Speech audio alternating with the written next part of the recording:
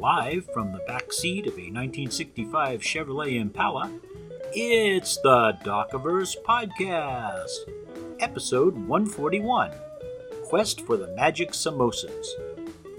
In this episode, we've got a 3-box problem, a random place, and my first time.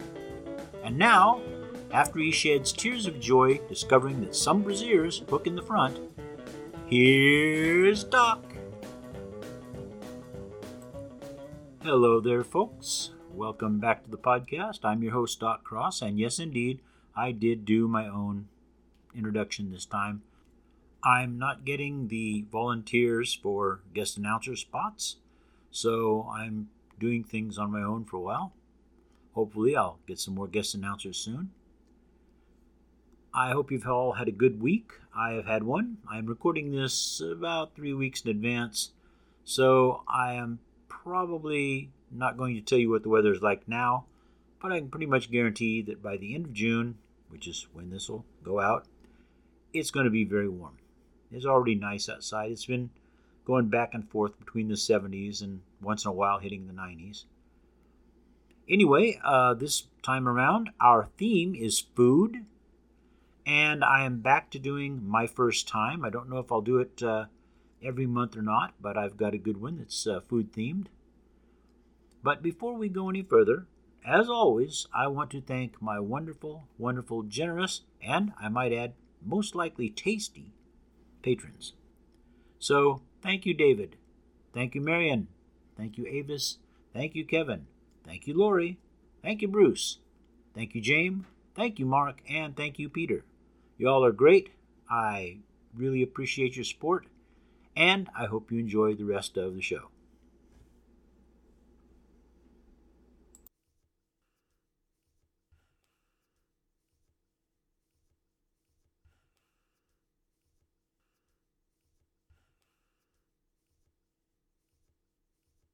Okay, folks, we're about to do a 3-box problem, and while this one has nothing directly involving food in the titles of it, it will involve food, I assure you. So the 3 pieces of paper I pulled out of the boxes were Confused People, Traveling by Train, Mars 2160. So that's self-explanatory. You got a bunch of confused people. They're traveling by train. They're on Mars in the year 2060. So let's see what we do with this. Well, first of all, the train is probably, some really high-tech thing shooting from one city on Mars to another, probably at a high rate of speed. And these people are all confused. Now, why are they confused? Could it be, something weird has happened? Could it be something, has gone wrong and they don't know what's going on? Or, in this case, are these people confused because somebody has doped up the food they're eating? So maybe they've taken off from one city and they're going to another, and it's hundreds of miles away, but it's still only a 2-hour trip. And at the very beginning, they're served breakfast. But somebody, cook, waiter, whatever, has put something in the food that has them all anywhere from lightly stoned to completely weirded out. So now these confused people have to figure out what's going on. They have to figure out why it's going on. And then, of course, they got to figure out what to do about it. So if I were running this game, I would have at least a couple of people who skip breakfast and they still have all their wits about them. And, of course, those would be your players. Although you might have a couple players be people that didn't skip breakfast. Maybe you have a group of 5 players and 2 of them skipped breakfast and 3 of them didn't. So the 3 are going to be kind of mentally discombobulated while they're trying to figure out this mystery. And the other 2 are going to have to shepherd them along, like, no, we're okay, don't scratch your face. There's nothing on your face, you're fine. Or don't be staring out the window, we got to do this or that. So that's our 3-box problem. A bunch of confused people traveling by train on the planet Mars in the year 2160. And if anybody should run that or any part of it, let me know.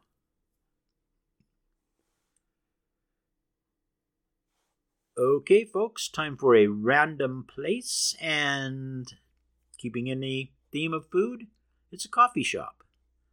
A lot of stuff can go on at a coffee shop. Could be where the cops or detectives or investigators that your players are playing stop in. Could be where the crooks or the psychics, even the superheroes. Maybe the superheroes all get together at some coffee shop in their secret identities, and they sit in the back table and they, just bullshit around like people normally do. Could be, if it's the 30s, you have a pulp setting. Could be that you're there at the coffee shop and something happens. In fact, in almost any genre, if they're at a coffee shop, something could happen. Somebody could come in to rob it, like they did in Pulp Fiction. Somebody could just die. Somebody could get killed. A car could crash through a window. They could see a plane crash on the street outside. Just a bunch of stuff could be happening. Plus, it's also a place you can eat and have a cup of coffee. Could be a place where you find out information. You go in there, there's the regular customers every morning, the old retired guys, the cops, the women who are getting ready to go shopping, the people who are getting ready to go to work, the people who are coming off work. And they all stop in for breakfast or a cup of coffee or whatever.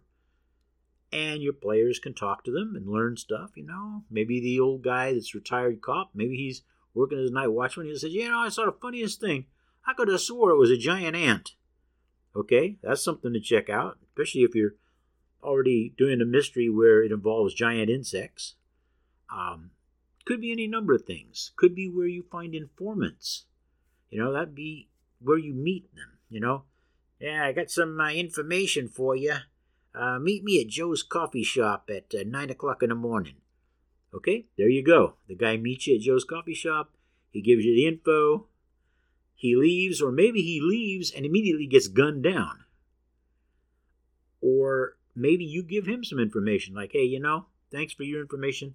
I advise you to get the hell out of town. And he gets out of town. You can use him again another day. You could also have the owners of the coffee shop having problems. Like maybe they've been robbed a bunch of times. Gangs come in and rob them, and you're there to stop them. You're waiting for the gang to show up so you can, have a shootout with them or something.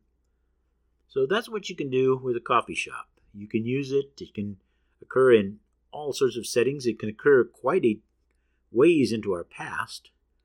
There have been coffee shops, and if not coffee shops, tea shops. You could even do it as a wine shop or just a little, stand for food, a little restaurant or a little cove where people, come in and have a little bite to eat. Whatever you do, coffee shops or something like them have existed for a long time, and they'll no doubt exist in the future in some form. So there you go. You got your coffee shop going. Have fun with it.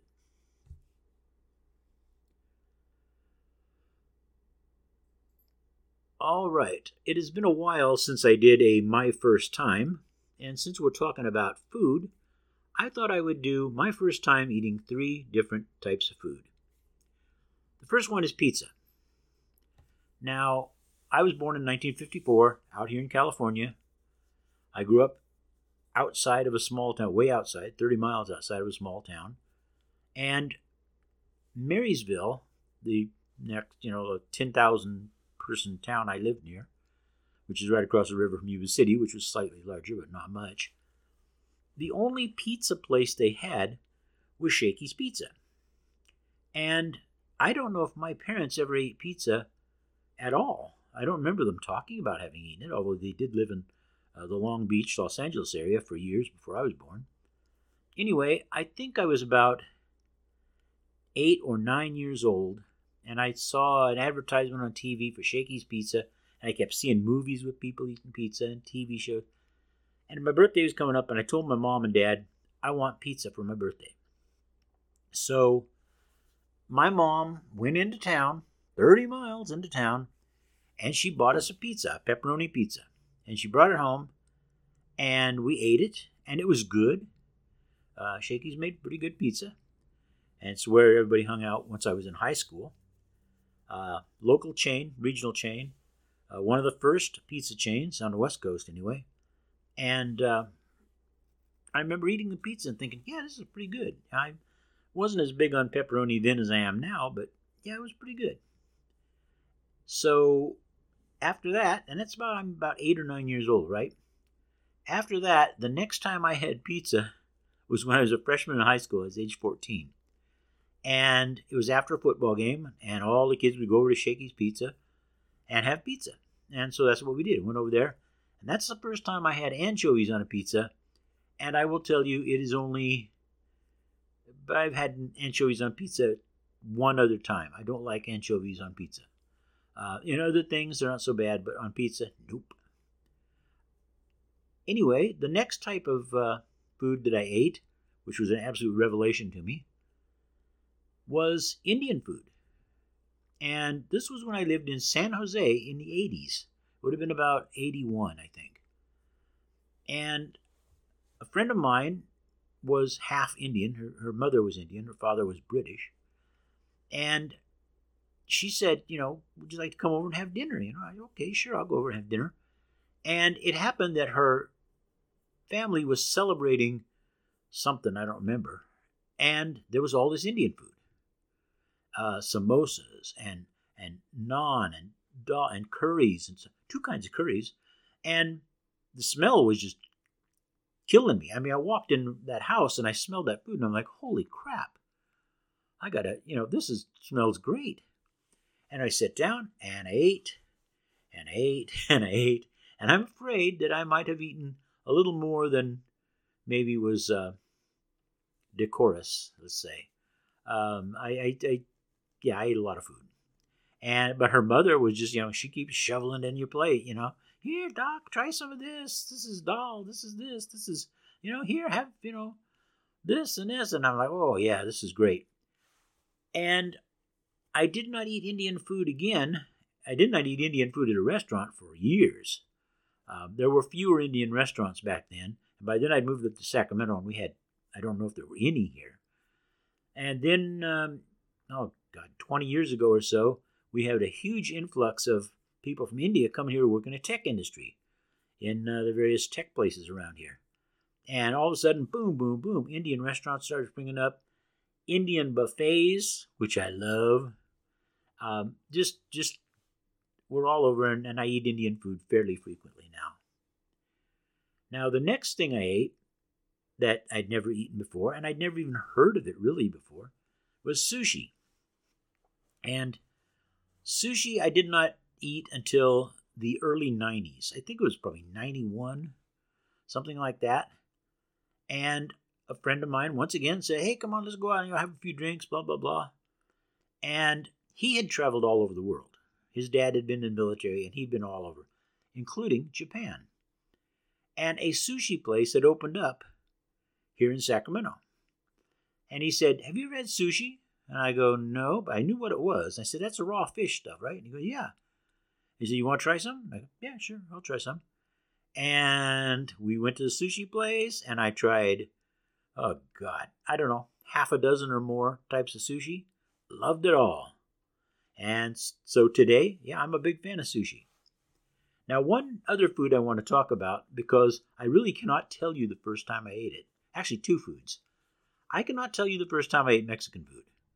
I was probably extremely young because A, my parents like Mexican food, and B, I live in California where you cannot swing a dead cat without hitting somebody who's Hispanic.